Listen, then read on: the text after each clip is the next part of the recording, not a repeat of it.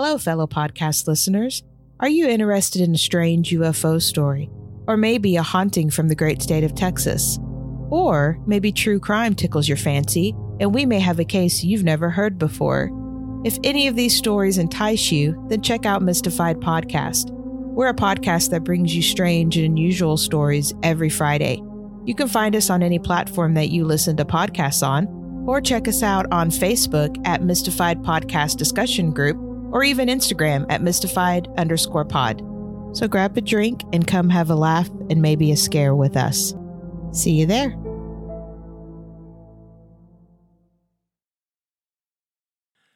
Some say this South Texas serial killer may have had as many as 22 victims. Join us as we slice through this story of the Butcher of Elmendorf, Joe Ball. My name's Daniel. And I'm Brittany. Let's get chilled and thrilled.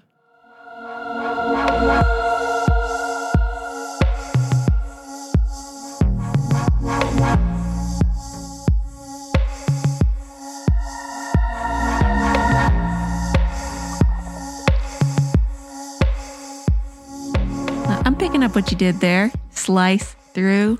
I did that once or twice before. I don't feel like I have to do it every time now. So I like it. So we were taking a break this past week, and it was a very nice break, and had some nice well-wishers on Instagram saying, hey, have a good break. Enjoy it. You deserve it. And that was really nice to hear. So it was a little weird not doing an episode because we've been really consistent with that. But we just needed a little break to get caught up. We've done 18 weeks in a row? Yeah, I believe so. I believe this is episode 19. So I got a new rotation at work, and it's a totally different role than what I've been in before.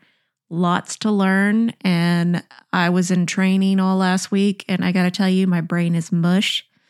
But it's nice to come back and do the podcast because it's just something to do outside of work. Because it's very easy, if any of y'all ever know, when you get really into any kind of work that just really consumes every thought that you're even thinking about it outside of work.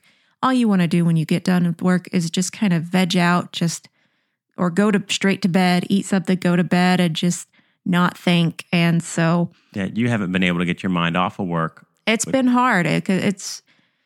It's becoming a lot easier now, and there's still a lot to learn in the role, but it was a lot of stress on my system. I guess the change was just a big shock. It was like going 70 miles an hour, and then while you're going 70 miles an hour, you get thrown into reverse, and then you speed backwards at 70 miles an hour. So, oh, by the way, all of a sudden you're driving on the wrong side of the car, like you go from. Oh, pretty much. Yeah, that's a good way to put it. But anyway, that's what's been going on with me. And how about you, Daniel? Well, we had this little thing called Thanksgiving. Oh, yeah. That's all I've been eating is just the leftovers. It's really good. Yes. And I was pretty proud of myself. I baked a pie for the first time in my life by myself. Was that the first time ever? I don't think I've ever baked a pie before. I was in the grocery store getting other stuff to make a brine for the turkey. Yeah. And I saw a little can of pie filling, and I was like, why not? And then up there, they had a chocolate crust, ready-made crust. I was like, well, it was just meant to be. So I made a pumpkin pie just following the recipe on the can, but except with a ready-made chocolate crust, and I think it came out pretty good. And it was a damn fine pie. Well, thank you very much. It was very delicious. Of course, with pumpkin pie, I put the whipped cream on top, but then you have to make sure you get enough. I put it also around the sides of the wedge of the pie. Oh, yeah. You got to have the right ratios, right, Brittany? Mm-hmm. Yep. Well, we hope all of y'all had a great Thanksgiving, and without further ado, we want to get into some true crimes and slice and dice like we did that turkey. It doesn't work as well as when I do it. It was a nice try, though. I like it. Hey, A for effort, right? Doesn't effort begin? Never mind. Yes. Okay. Well, I mentioned the butcher of Elmendorf, Mm-hmm. a guy by the name of Joe Ball. Joe Ball? Joseph D. Ball. Okay. Well, Joseph D. Ball, he was born in January of 1896. Okay, so a while ago. Yes, way back when. He was born to Frank and Elizabeth Ball in a small cotton farming town named Elmendorf, which is about 15 miles southeast of San Antonio. And it was founded by a guy named Henry Elmendorf, but the town itself was built in large part by the Ball family. Cool. And just for reference, it is a little bit south of the world-famous China Grove from that Doobie Brothers song. Whoa, whoa. Whoa, whoa, China Grove. That is the one. Oh my Hold gosh. on. Bum, bum, River. bum, bum, Ugh. bum, bum, bum, just bum, bum, bum, bum, Sorry. bum. My puppy dog, I give her these new dog biscuits that I bought. Did she nuke you? She loves them, but oh man, they give her gas so bad. It smells so awful. Well, I'll have her in here we're in when a I'm large working. room right now, and you're kind of over in that corner, so hopefully it doesn't waft this way. Yeah, it'll make its way around the room. I guarantee I'll it. just breathe through my mouth. Don't worry. Yes. Well, back in the 1880s, Frank moved out there in the 1880s. Frank Ball, Joe's dad. He borrowed some money and created a cotton gin. That's a lot of cotton farming area out there. Mm-hmm, And sure is. not long after he built the cotton gin, the railroad was built right through town. Ooh. I don't know if that was just perfect planning or a whole lot of luck on his part, but his business took off. He made him very wealthy. He was investing in real estate. They were the first one to have a stone house in town. Apparently Oh, that was fancy. significant. Yeah, super fancy. They were it. And you've heard of somebody like owning a town. Well, that was them. They built that town. They made it. Joe grew up in a seemingly happy home, normal childhood, but most people described him as someone who just would keep to himself. And like a lot of kids, or especially boys around that time out in the country, you grow up around guns. He spent a lot of time hunting and practicing his shooting. According to Joe's nephew, Bucky, I love that name for a kid, Bucky. Old Bucky said, my uncle could shoot a bird off a telephone line with a pistol from the bumper of his Model A Ford. There was a lot of boo boo boo boo boo Yeah, boo. if that in ain't a that. country thing to say, I don't know what is. So say it again without the. My uncle could shoot a bird off a telephone line with a pistol from the bumper of his Model A Ford. Oh, well, I guess that's a pretty steady hand. Yeah, it's pretty specific too. Like, why would you make that particular thing up unless he had actually seen his uncle do that? I don't know. Well, anyway, growing up, Joe worked with his family businesses, was around his dad, got to learn from the business practices that were so successful. But in 1914, a little something called the Great War broke out, World War I.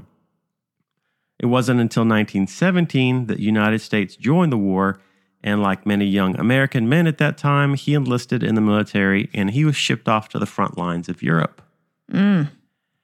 Now, World War I was pretty awful. Yeah, trench warfare sucks. Yeah. It was nasty, muddy, mustard gassy, Ugh. just awful, stalemates for months at a time. Yeah. And another thing that's associated along with trench warfare with World War I was something at the time they called shell shock. That's what we know as like PTSD now, right? Well, it could be PTSD. It could have been TBI, the traumatic brain injury, nerve damage, things like that. But they all just sort of lumped it into this thing of shell shock. Just people acting kind of funny after they came home. Well, not necessarily. I mean, even before they came home, they would just be sort of freaking out with no explanation. Sometimes they would say, well, they're just being cowardly. They're being yellow. And sometimes they would get in trouble for it. They would get yelled at by doctors and officers, and they just didn't understand it. And they're...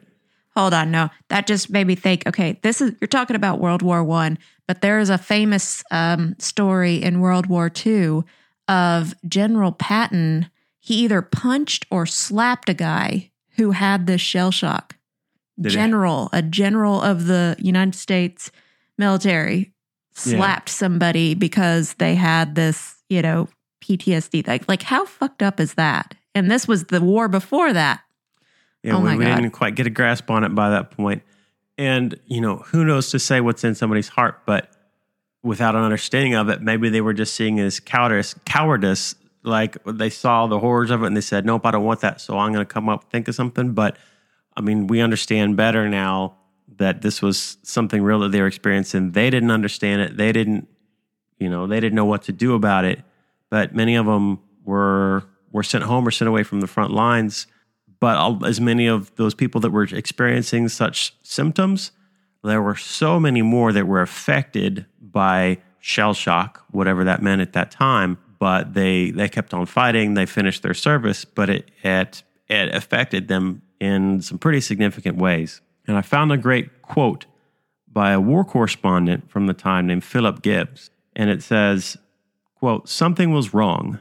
They put on civilian clothes again, looked to their mothers and wives very much like the young men who had gone to business in the peaceful days before the August of 14. But they had not come back the same men. Something had altered in them. They were subject to sudden moods and queer tempers, fits of profound depression alternating with a restless desire for pleasure. Many were easily moved to passion where they lost control of themselves. Many were bitter in their speech, violent in opinion, frightening." Not someone you'd want to meet on the street not but I digress. Just completely different personalities. They may have looked the same, but they were absolutely not the same person in their personality. You can't be the same person coming back from war unless you're a sociopath, But I mean, I'm sure everybody who goes to war is changed. But Yeah. this sort of thing we're talking about is where some people go through war. They're different people, but their personality you can still recognize. they can still cope. These people could not cope. Yes. And it may have been, like I said, from actual injuries to their brain that might have caused these changes, or they may have been emotional injuries, for lack of a better term. Well, Joe was honorably discharged in 1919 from the Army, and he returned back home to Elmendorf. And he, like so many others, was never the same. Over the next 3 years, he worked with his father, helping him run the family businesses. And during that time, he got married to Clara Christina Wani in 1921. But the marriage was short-lived, and they divorced shortly after. And I can only imagine this had something to do with his PTSD or TBI or whatever it was that had affected him and made him different like so many of the others. After seeing how much money was in bootlegging due to the prohibition coming from the 18th Amendment, Joe decided to go into business for himself, making and selling whiskey. He would drive all over the area selling whiskey to people out of a big 50-gallon barrel in the back of his truck. I just picture him with a big old, what do they call it? Like a copper ladle, and just like, here you go, and just dipping it in there like gravy. Big old tap on the back and just hold your... Oh, yeah, there's probably a tap. I was just thinking of a ladle. Let me get the stuff down at the bottom. Well, maybe. His business grew so much, obviously there's a lot of demand during Prohibition, that he needed some help. And it was around this time he started hiring off and on for some odd jobs a black man named Clifton Wheeler. I probably would have been a customer. Probably. Ain't nobody going to take my alcohol. America. So Clifton Wheeler would help him around the house and with his business. The newspaper articles described him as what they called a man Friday. I'd never heard that term before. It's a period term that means a male personal assistant or servant, especially who was particularly competent or loyal. Wheeler was a handyman by trade, but he was also made to do the dirty work and hard labor that Ball gave him. He would just give him the orders and drink. So wow. Joe Ball would just get drunk and make Clifton do his work, and Joe would take in all the money. But yet he was really loyal to him. Yeah. Maybe the pay was good. Yeah, I mean, he had a solid job during a tough time. Yeah. And according to many, though, Wheeler lived in fear of Ball. So maybe it was fear more than loyalty. Okay. There are people that say that when Ball was really drinking heavily, he would do things like shoot at Wheeler's feet to make him dance. Wow. Yeah. That's pretty messed up. Dance a jitterbug. Hang on to that name, Clifton Wheeler. Got it. After Prohibition ended, the need for bootlegging was gone, and Joe decided to combine his knowledges of both businesses, the booze and the businesses that his father had been teaching to run, and he opened a saloon on a small piece of land outside of town, and he named his establishment the Sociable Inn. How quaint. Yes, I guess if you're a sociable person, you go there, or maybe you go there to drink so that you are more sociable. I don't know. This is the sort of place you'd expect to find people drinking well into the morning hours, dancing, gambling, even the occasional cockfight. At its best, the Sociable Inn could be described as a seedy roadhouse. Nice. The layout included a bar in the front portion of the saloon with 2 bedrooms in the back. Oh. There were tables and chairs and a player piano in the corner. Okay, hold on. We got 2 bedrooms up in there? Maybe he lives there as well, or maybe some of the people that work there live there. I don't know. Or maybe he was having a little side hustle with some ladies. Yeah, I don't running have some any kind of- specific information to that point, but it's certainly possible. And you said what else is in there? A player piano. Is that one of those that like plays by itself? Yeah, it would have With those, the little the big scrolls with the holes punched into it, and with the little pins would go through, then it would know which note to play. We need one of those. Oh my gosh, it looks like a ghost is playing. And then all I can picture is from the Lego movie where, Vitruvius. Vitruvius is playing it and he's his like, little meet me C-shaped Lego upstairs in hands." 5 minutes. 5 minutes later. Well, with attractions like that, you can imagine that his business was doing pretty good. Sure. But he wanted things to be a little bit better. So he figured he's going to add an additional attraction. So what do you think he did? Karaoke? Trivia? Axe throwing? Maybe some shuffleboard? No. Man, I would be there for all of that. But something's telling me that he added something else and I don't know what it is. What is it? So he figured the way to get people in there is he's going to dig a big pit back behind the bar, line it with cement, Cool. put a 10-foot fence around it, Cool. and put alligators in there. Nope. Yeah, 5 gators. He had 4 little ones and 1 big one. And they were all live ones, gators? yeah, ones he caught himself in the waters around those parts. And he would charge people to come see him, and he would do feedings. Feedings? Yes. So Saturday nights, they were hopping. They had crowds of people. They'd pay extra to go see the gators. He would put on a show by throwing whatever live animal he could find in for the gators to eat. Wait, whoa. What do you mean, whatever? Stray cats, dogs, raccoons, anything. Like it was somebody could like have their dog out there and they just throw it in? Or whatever he would find, whatever he could scrounge up is what he would throw in there. And so... Okay, what? Hold on. He was born in the 1800s. What year is this?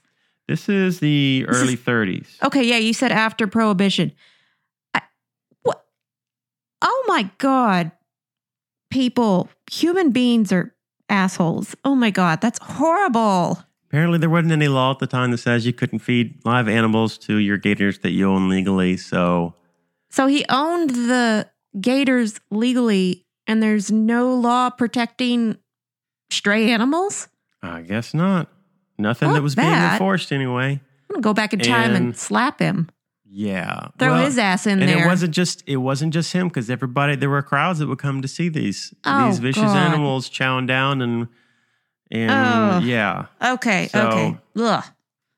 No. As you can imagine, someone who would do this might have been known as a creepy and dangerous type of guy, which he was. He was No known shit, Sherlock. around town as that. And he was also very protective of his gators in the area around them.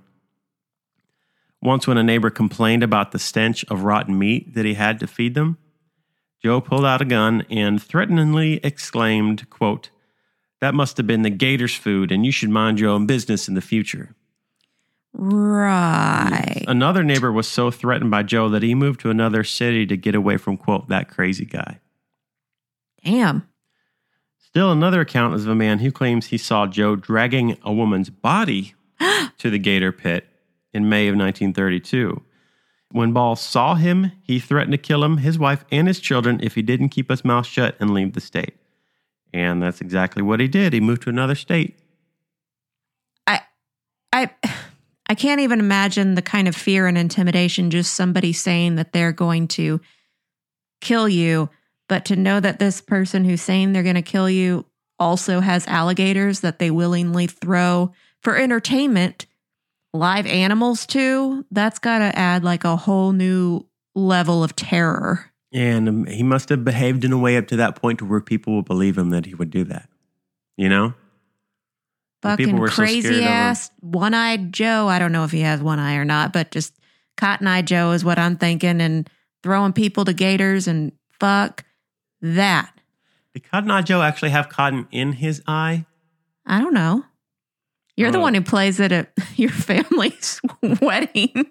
We're pretty country. That's right. God. Well, another attraction Dun-dun-dun. for his saloon, the Sociable Inn. You just kept going when I made that reference. What? I went, ba-da-dun-dun-dun. Oh, yes, back to that. Have you told all our listeners about that yet in a previous We episode? did, yes. Okay, I thought so. All right. Well, if you haven't heard that yet, you're just going to have to go back and listen to episodes until you hear that bit. Well, Joe liked to hire young, good-looking waitresses from out of town. Me too. I'm just kidding. Like, Go ahead. okay. No, I want the old ugly ones. Like, what? Of course. It's like, how many waitresses have you hired, Brittany? I was thrown. So what he would do is he would go to the bus station and watch people getting off the bus at town, and he would see who looked like they knew where they were going, and then he would look for the ones that would get off and look around like, okay, what now? You could tell these are the ones from out of town, maybe looking for work, maybe running away or down on their luck or whatever it was if they're coming into town for the first time. He knew they weren't from around there. He would offer them a job at the inn to draw in more customers. Mm-hmm. And this provided a seemingly endless supply of young barmaids, but none of them seemed to stick around for very long. It sounds very predatory. Like, looking like, who thinks like that? Who thinks, hey, let's look for the lost people and get them to come to my seedy bar where they get a job where there's 2 bedrooms and I don't like where this is going, but proceed. Well, apparently they didn't either because they wouldn't work there for very long. Thinking about starting a podcast but not exactly sure how to do it? Buzzsprout was the answer for us, and they can be for you too. They have tons of guides to help you get set up for success, and their customer service is fantastic. I always seem to have a million questions, and each time I've worked with their customer service, they've responded quickly with the detailed information I need. Buzzsprout helps you get listed in all the major podcast platforms like Apple Podcasts, Spotify, Google Podcasts, and more, and will upload your episodes to those platforms within minutes of finishing your recording. It couldn't be easier. You'll get a great-looking podcast website, audio players that you can drop into other websites, detailed analytics to see how people are listening, tools to promote your episodes, and more. Buzzsprout is offering our listeners a $20 Amazon gift card when you sign up for a paid plan. Click on the link in our show notes to let Buzzsprout know that we sent you and to show support for our show. Paid plans start as low as $12 a month, and there's no contracts, plus you can cancel anytime. Get the right team in your corner with Buzzsprout, who has already helped over 100,000 podcasters make their dreams a reality. Buzzsprout, the best way to host, promote, and track your podcast. But Joe would always explain that they would, they fell on hard times. They couldn't go home. They had to move away, start over, that sort of a thing. They were just drifting through town, and they stopped to work there for a while to make a buck on their way through. Sure they were. Just a drifter. You a drifter, Biff. I can't just pull up something and run off with you. Well, one of these waitresses was a 25-year-old native of a nearby town called Seguin. Yeah, I know that. Her name was Minnie Mae Goddard, but everyone just called her Big Minnie. You think Mickey liked her too? I don't know. I'm just thinking Big Minnie spending cheese. Big Minnie. Well, she quickly caught the eye of Joe, and they started dating, and actually they were running the bar together for a few years. This was much to the dismay of Joe's regular customers, who saw Minnie as, quote, bossy, displeasing, and loathsome. How'd you like if people called you loathsome? She's like, Well, Well, Ball didn't care, and Minnie didn't care. They ran the bar together for several years. She had no fear, and she didn't have any problem dealing with the drunks. Another beautiful young waitress that Joe was involved with was Dolores Buddy Goodwin. Not a common name for a woman, but her nickname was Buddy. She was 15 years younger than Joe, and Buddy came into the picture after Minnie and Joe had been running the bar for about 3 years. Now, from the get-go, Buddy and Joe started an affair, even though he was still with Minnie, who was currently pregnant with Joe's baby. Well, that's a little scandalous right there. Just a little bit. There are reports from around this time of Minnie telling Joe that she was pregnant, and she had even visited a maternity home during that time. Now, as you can imagine, Big Minnie did not care for Buddy at all. Buddy fell hard for Joe, even despite receiving a scar from her eye all the way down to her neck after Joe threw a bottle at her. Wait. Yeah. Record scratch. Yes. And on top of this very fucked up love triangle here, he threw a bottle at her face? She would later say that it was an accident. The bottle was meant for somebody else, and he accidentally hit her. But, I mean, still, he was chucking bottles across the room hard enough that it hit her, it broke, and then cut her, like, from eye to neck. I mean, that's a long cut. Just the logistics of it are hard to fathom. From where is it? From her eye to her neck. So she's got like a Dr. Evil lazy eye thing, that scar down the middle of her face. Yeah. Right. Yes. Exactly. What type of bottle is this? How does it, did it hit something first and then cut her after it broke? That seems more likely than actually hitting her because I don't know. Well, of course, Minnie found out about the affair. Yes. Women always do, guys. Yep. And she wrote a letter to Joe basically saying that he and Buddy were not going to be a thing, and she knew certain, quote, things, some of which would likely get her killed, but she didn't care. Because she's Big Minnie, she don't care. Big Minnie's up here spending G's. She don't give a fuck. In the summer of 1937, Minnie suddenly was nowhere to be found. Just like so many of the other waitresses. Just not there Big anymore. Minnie, where'd you go? Well, Joe told everybody that when they asked where Big Minnie was, he told them that she had an affair with a black man and ran off to Corpus Christi to have his baby. Which in the 30s, I'm sure, was very scandalous. Yes. And he used a much worse way to say that. It was pretty awful. I'm sure it's the South and he's a white guy. Yeah. Well, Idiot. It was disgusting, the way he put it. Yeah. Well, as it turns out, Minnie was in Corpus Christi at that time, but not the way that Joe explained it. Oh. Now, not long after Minnie's disappearance, just literally a few months, Joe and Buddy got married. That was September of 1937. Yikes. Yes. Another beautiful young waitress also started working at the Sociable Inn around that time. Her name was Hazel Brown, but she was known as Shotzi. That's kind of a cool... A lot of people have nicknames here. I want a nickname. We'll find a nickname for you. You want to be called Shotzi? I kind of like Shotzi. That's a badass name.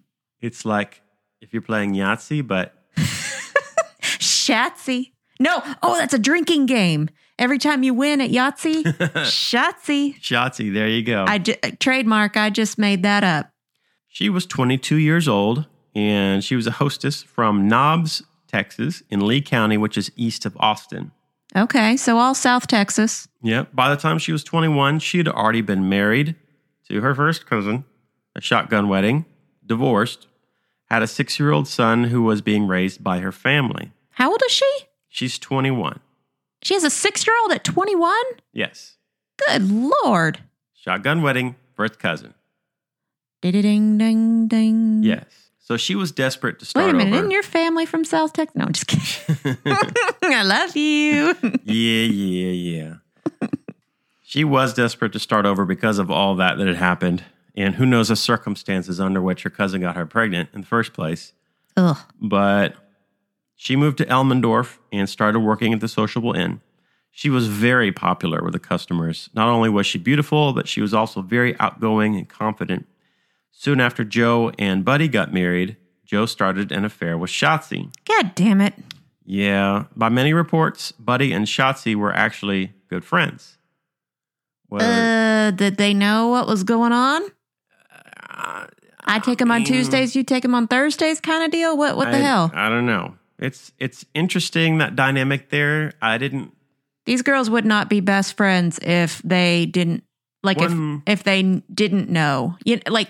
There's no way that they would have been best friends and not known. That's Truly, what I'm saying. I mean, best friends. In that environment, how could they have not known? Yeah. Well, in the January. I like that, in the January. In the January of 1938. I love it. That was the year my dad was born, in January of 38. Don't tell me that's when another baby's born or something. No, this is when Buddy... Okay. I was about to say, wait a minute. That was up in Arkansas. So that's right. That's right. Buddy was in a near fatal car accident, which resulted in her left arm having to be amputated. Oh, gosh. Right around the elbow. This fueled rumors that one of Joe's gators had bitten it off. Oh, dang. I could see how people would think that for sure. We'll show y'all a picture of Joe with Buddy later with her. You can see where her arm was amputated. Okay.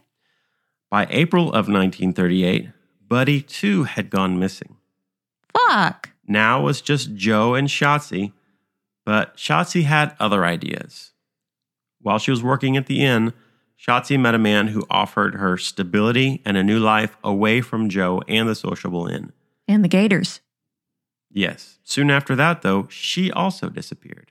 Motherfucker. So let's just pause and recap here. Joe was with Big Minnie for 3 years running the bar. Mm-hmm. She says she's pregnant. She knows, quote unquote, stuff that might get her killed.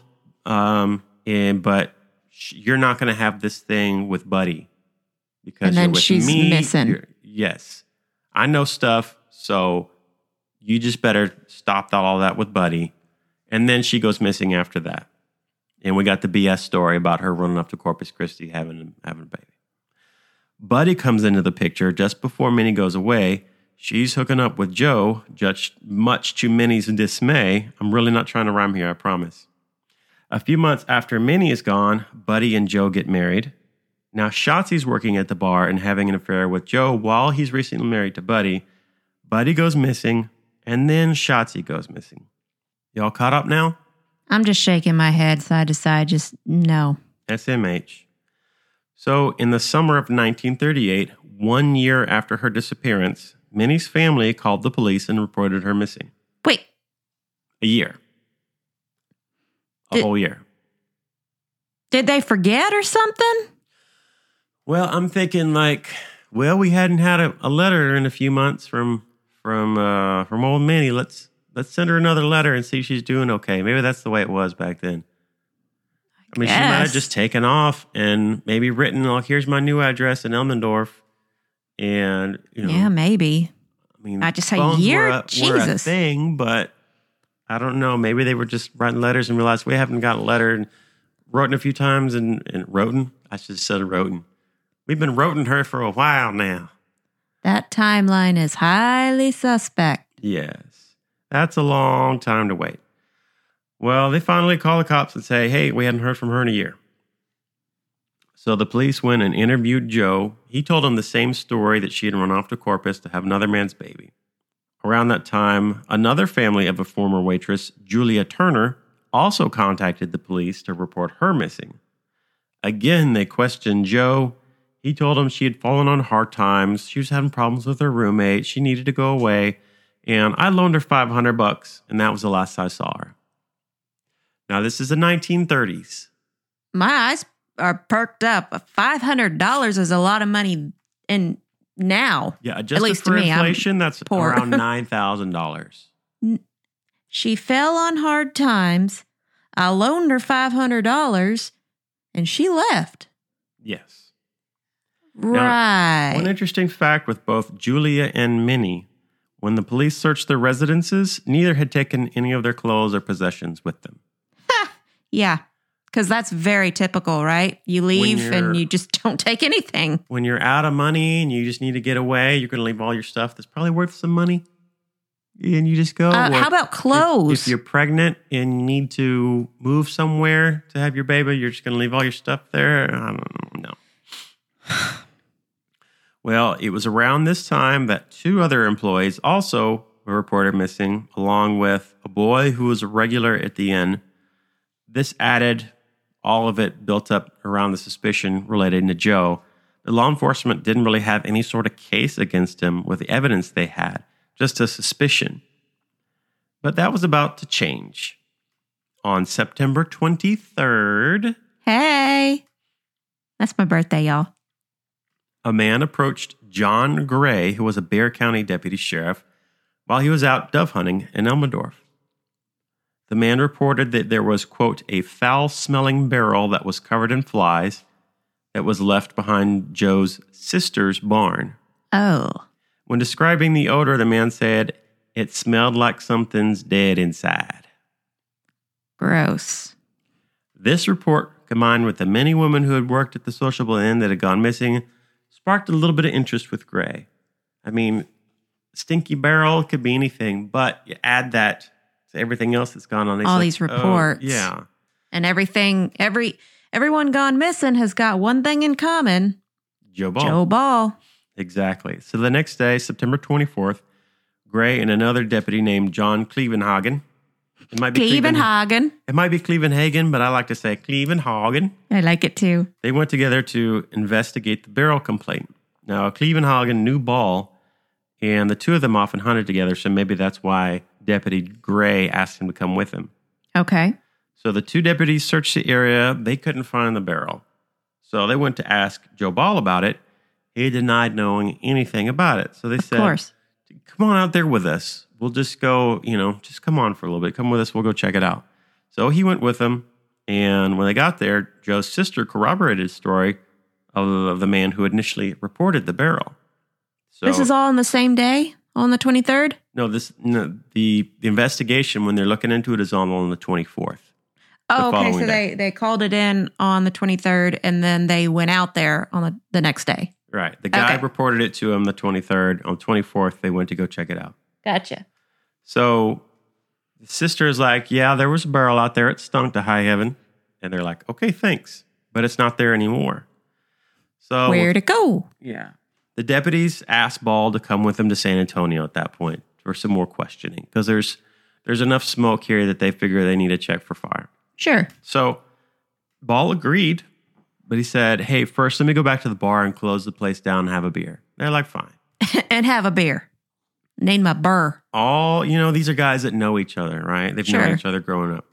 So the deputies agreed. Everyone went back to the sociable inn. Joe got a beer and went behind the counter to close up the register and everything. Mm-hmm. Once he opened up the register, he pulled out a .45 caliber pistol, Uh-oh. waved at the deputies. The deputies shouted, "Don't!" But before they could draw their own guns, Ball pointed the gun at his own chest and pulled the trigger, killing himself instantly. Well, damn, that's a sudden end. I didn't expect that. I thought he was going to shoot him. He didn't exactly go down in a blaze of glory. He just went boop. Oh, damn. Took the easy way out, so to speak. Howard. I wonder what it looked like when he was waving the gun at him, like, hey guys, look what I have. Look at what I got. Ugh. Yeah. Creepy. So after all that happened, as you might imagine, a bunch more law enforcement officers descended on the scene, and they began to tear the place apart looking for evidence. All they found, though, was rotting meat and a bloody axe with matted hair on it. And they determined it was likely from the animals he had fed to the alligators. Mm-hmm. So now with Joe Ball dead and so many of his waitresses nowhere to be found, the one person who might be able to tell them what happened was the handyman, Clifton Wheeler. Oh, yeah, you said remember him. Mm-hmm. Remember, people had said Ball had a tendency to make Wheeler do much of his dirty work for the bootlegging business. Right. He treated him poorly. Clifton lived in fear of Joe. Well, at first, Wheeler was adamant he had nothing to do with the missing women. But after grueling hours in the interview room, he began to spill the beans, so to speak.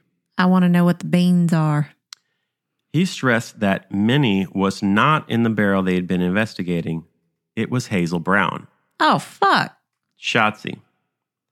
At first, he claimed he had helped Joe dump the barrel over a bridge into a river, but when they searched that area, nothing was found.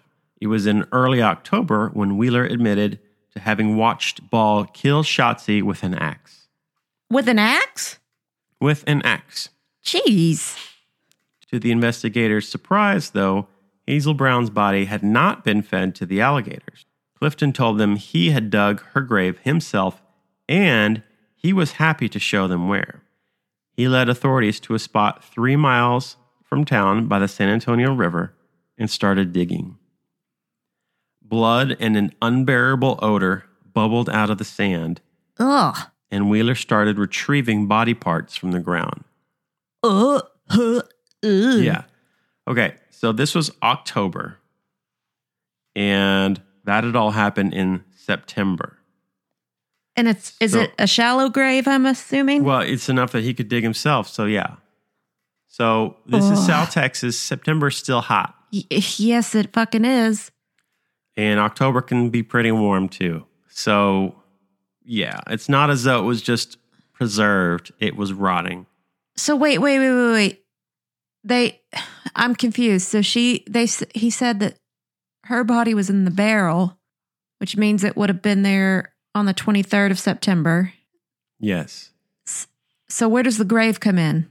They took in Wheeler sometime between then. They had questioned him pretty soon afterward, but first he told him first he said, no, I wasn't involved. Then he said, okay, I saw him do it. He made me do this and that. We dumped it over. They searched there, didn't find anything. And then he'd come back to him. By this point, it's October, and he's like, okay, fine, I'll show you where. So he's digging up this shallow grave. And so they got her from the barrel and put her into a grave? Yeah. And that barrel was already stinking to high heaven with flies. Oh Yeah. My God. I mean, it's fall had just started, but really at that point, it's still summer in Texas. Dirty work doesn't fucking cover it. Yeah. Oh. So Wheeler's digging up the shallow grave. He produces arms, legs, and a torso. God. When they asked him, what about the head? He walked a short distance away to a place where there'd been a campfire, where the police found a charred skull, jawbone, and teeth. A rusty butcher's saw was also found at the scene. Now, there are pictures of some of these and reports of onlookers, like people, they didn't set up perimeter or anything, and police tape that I know of, so people are just standing around, and the onlookers were like running away and puking from the smell and the scene of all this. I can't even imagine. Oh my gosh. Be thankful that we have Netflix, y'all. Oh. So Wheeler starts to tell him the story about what happened. That night, he told him that Joe Ball had told him to load up the car with tools and beer. They picked up the barrel from his sister's place and drove it out by the river. Joe ordered Clifton to help him dismember the body, but he refused. He was already physically ill by that point. He was sick. He was thrown up. But after a while, seeing Joe Ball struggle to manage the body as he was dissecting it, Wheeler eventually helped by holding the limbs down while Joe sawed away at the body. Okay, so she was dead intact in the barrel. They got her decomposing, nasty body, out of the barrel, and then they start hacking away at it to cut it up? Yes. Jeez. When they would both get sick, they would take a break to drink more beer, then resume the gruesome work. I don't know about you, but when I drink a lot of beer, I get sick anyway, so I don't know how drinking beer is going to, I don't know. They're probably trying to get drunk off their ass so they can proceed with this god-awful what is it? Heinous crime. Yeah.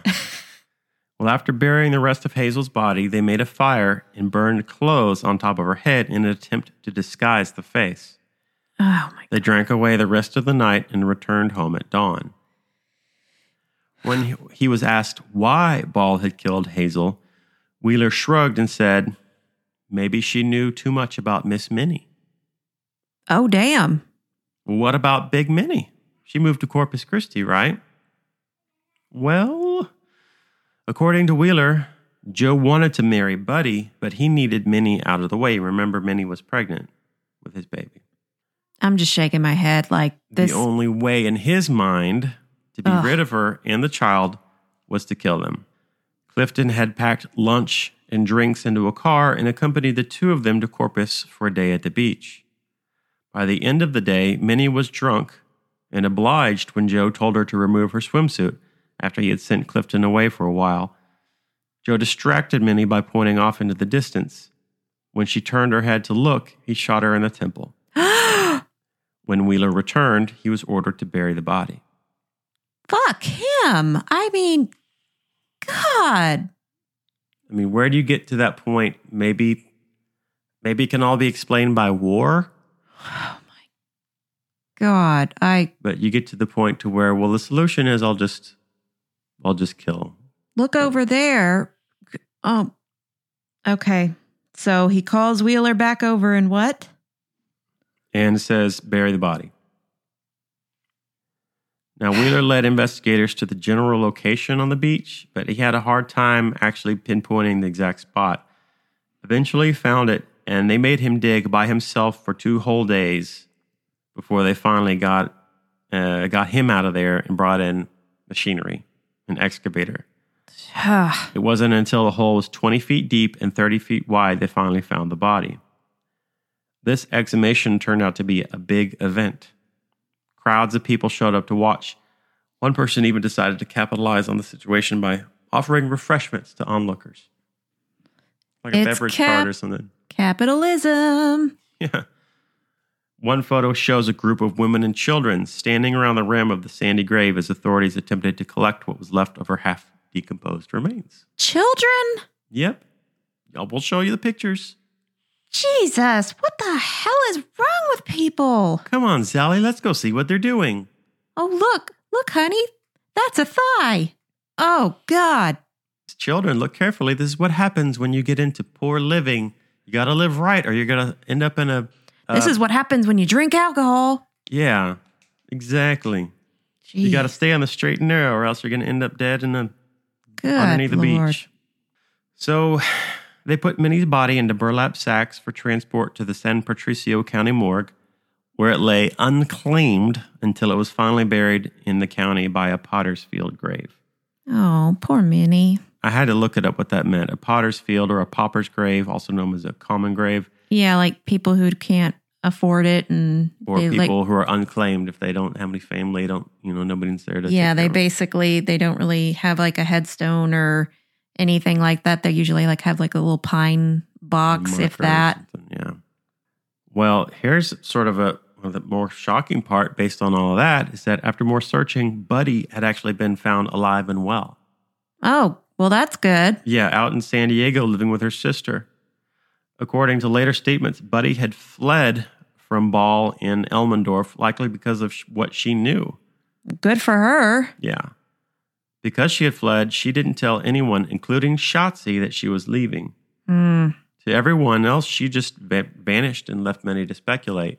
Probably that was the only way you could get away from him is either you're going to die or you have to break away in the dead of night, leave everything behind. Yeah. Well, Deputies Gray and Clevenhagen they brought Buddy back with them to San Antonio for additional questioning. Along the way, they stopped in Phoenix, Arizona, and actually found one of the other missing women from the social inn there. Okay, yay. Clifton Wheeler was convicted for his parts in the killings and served 2 years. He opened his own bar in Elmendorf, but that didn't last long. He soon left and was never heard from again. What happened to Clifton Wheeler? If anybody knows, what happened? Yeah. Because that's just yes, I understand he did do some of those things, but at the same time, he cooperated, and I'm sure black man in the South in the 30s and couldn't get any kind of justice. I'm actually surprised they only gave him 2 years, but still, You've got someone you've just seen this person do this awful stuff and you're scared to death of him. I'm actually kind of glad that he was able to disappear. Maybe he was able to just get out of town, move far away, and start fresh, and make a brand new life. Yeah, well, I hope so. I hope Mr. Wheeler lived a long, happy life after that. Yeah. The alligators were rescued from the pit at the Sociable Inn and went on to live the remainder of their lives at the San Antonio Zoo. Oh, yay! Yay, that's a neat zoo. About 20 years later, Buddy gave an interview with a reporter, and she recounted what Wheeler had told her about both Minnie and Shotzi. This is a quote. "I was living with Joe then, and I guess you might say he killed her," meaning Minnie, "for me. Just before we got married in September of 37, he told me he'd taken her to Corpus Christi and killed her. He said she wouldn't make us no more trouble. He was drinking, and I just couldn't believe him. So I went ahead and married him. What? Minnie wasn't around anymore. I didn't see it, but Cliff told me about it. He said Shotzi kept throwing it up to Joe about Minnie. She said he'd killed Minnie and now I was gone, so he must have killed me. After a while, Joe hit her with his pistol, and I reckon that killed her. Then they cut her up and buried her and tried to burn her head. I sure liked Shotzi." The fuck is wrong with this Buddy Dolores lady? Psycho. Yeah, he told me he killed her, but he was drinking, so I didn't believe I just him, married so him anyway, you know. I'll marry him. Even though... And then describing her, what was reportedly one of her best friends, getting cut up and brutally murdered and her head's burning, and then just kind of a pause. And I really like that Shotzi. What the fuck? No, Psycho. that Shotzi, yeah, I liked her. That's what we call a psychopath, a sociopath. You know what? At least she had sense enough to get out of there. Yeah, but I mean, damn. Unlike some others. Apparently some others did, but... Ugh. According to Wheeler, Shotzi, like everyone else, didn't know that Buddy had fled to San Diego. So she accused Ball of killing her just like he killed Big Minnie.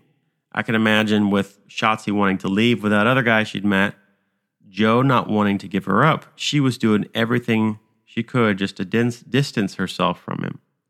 I've never been in this position, but I'm going to go ahead and say, don't challenge a murderer.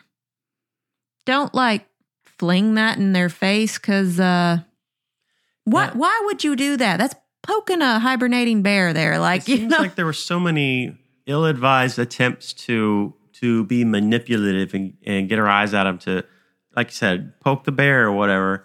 Oh, yeah? Well, I know you killed them and you must have killed her too. So what are you going to do? You going to kill me? Well, yeah. Now, children, what did we learn?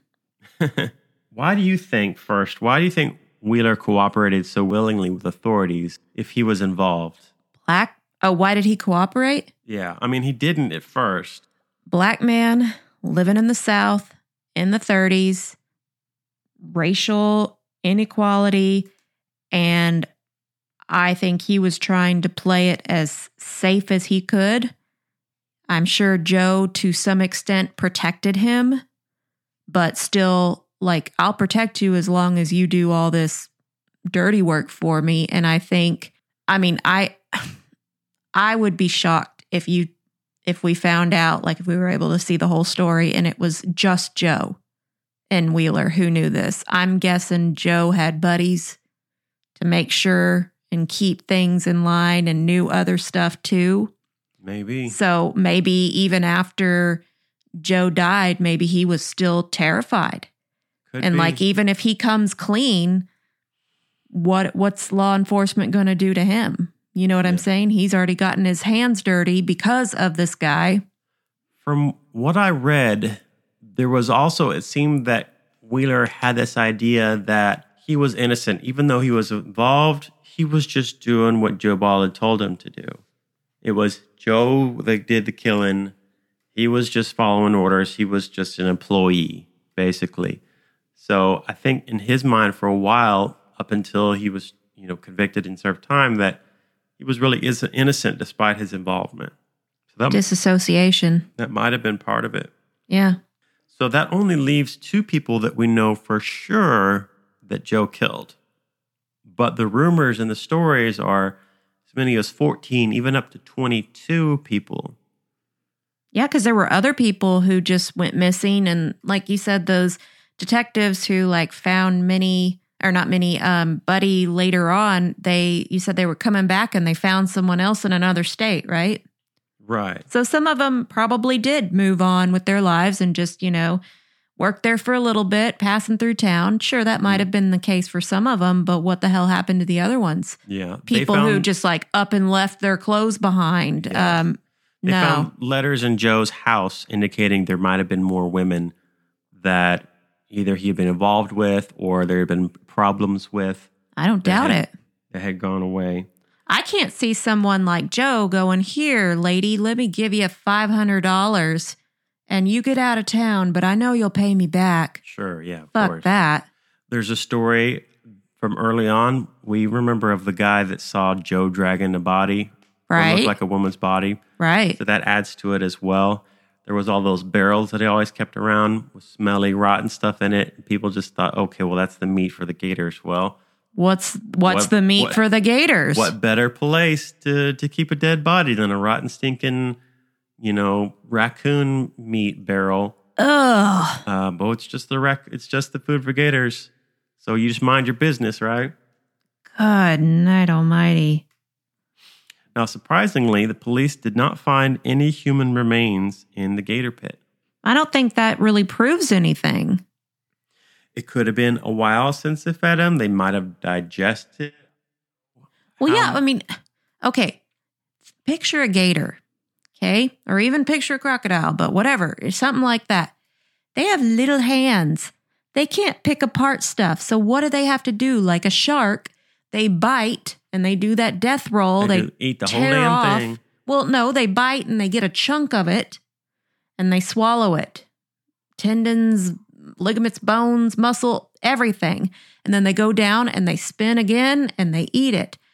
Well, it's not like those bones just hit their stomach and don't go any further. They've got powerful acid in their stomach to break down even bones. So I don't think anything's going to be coming out of them that could be traceable as, especially in the 30s with forensics. Like, Well, think about it like this way, too. Even if he did never feed any human remains to the gators, what's to say he hadn't been chopping people up and putting them in barrels and then hauling off the barrels in the middle of the night to different places? Maybe there's a bunch of shallow graves around there that nobody ever found. probably. Maybe other barrels did make it into the river, like he said originally. You said by the San Antonio River. I'm just picturing going down the river walk and just seeing a floating barrel go by and go, fuck. Going over a waterfall somewhere. Ugh. Now, I don't know. I can go either way with the gator thing, but there's something for someone who gets such pleasure with throwing live, innocent animals, not even having the courtesy to like put them out of their misery first and not have them stressed. Like, I understand predators have to eat, big animals have to eat other animals, but like, people, the way you're describing it, people wanted to see the bloodbath, I don't even want to think about it, but like hear things, and that's just fucking awful. And Well, how different is that from watching a cheetah chase down a gazelle on Animal Planet? first of all, that's nature. That's not a human controlling the situation. That's Certainly what they're happens filming in it, the though. wild. People are watching it, filming it, and watching it. My point is that if someone's that evil to just want to do that, and then we already know from Wheeler's testimony that he helped chop up her dead, mutilated body and do all these other things, it's not a stretch to say that he probably threw him in. So I would lean that way. Yes, it stands to reason that if Big Minnie, even being pregnant, wasn't the last woman that he killed, what's to say it was the first? Yeah, exactly. I think Shotzi was probably the last one because that's when he ended Right, up when getting people- caught and killing himself. But people have been disappearing from the sociable inn for a long time. Like you said, we know that a couple of them were accounted for after the fact. But because we know he definitely was capable and willing to do these things, we know he had different ways he could have disposed of the bodies, whether it was pitching them in the barrels, feeding them to the gators, burying them somewhere. It's a convenient way to get rid of evidence, isn't it? By Yes. feeding it to gators. So, because of the possibility that it could have been more, this legend grew. And of course, it's a gruesome story, just the 2 people we know of that died. But the legend grew. People picked up on the story. It was in what they call the pulp magazines, the sort of the cheap, the trashy stories, that sort of stuff that were popular after that in the 40s and 50s. But around the town, the story, you can imagine it grew, and the legend grew. People like to exaggerate to where now the story, and for some people are concerned, he killed 22 people. So that's how it goes from going from 2 people all the way up to this huge number. And who knows, it might have been, and that's why the legend continues to go on, because maybe, who knows, maybe he did kill that many people, and we'll never know. And that, my dear, is the story of the Butcher of Elmendorf, Joe Ball. Wow. That was good. I really enjoyed that. Another Texas story, but damn it, we're a big state and we got a lot of psychopaths, so. And I really don't set out to find stories that have anything to do with Texas. They just they come to me. They come to you? Yes. Okay, well. Even when I tried to do one about Michigan, it ended up in Texas. Well, I loved it, and we want to hear what y'all have to say about it. Do you think that Joe fed him to the gators? Do you think there's more than just the 2 victims? We want to know, and you can find us on our website, chilledandthrilled.com. You can like, subscribe, rate, review. Everything is there. We're most active on our Instagram page at Chilled and Thrilled Podcast. Let us know on Instagram if you've ever been eaten by an alligator before. Yeah. Tell us what it was like. What was that experience And like on for that you? note, we'll say goodbye for this week. Thanks again for listening. Hope you have a great week. Bye.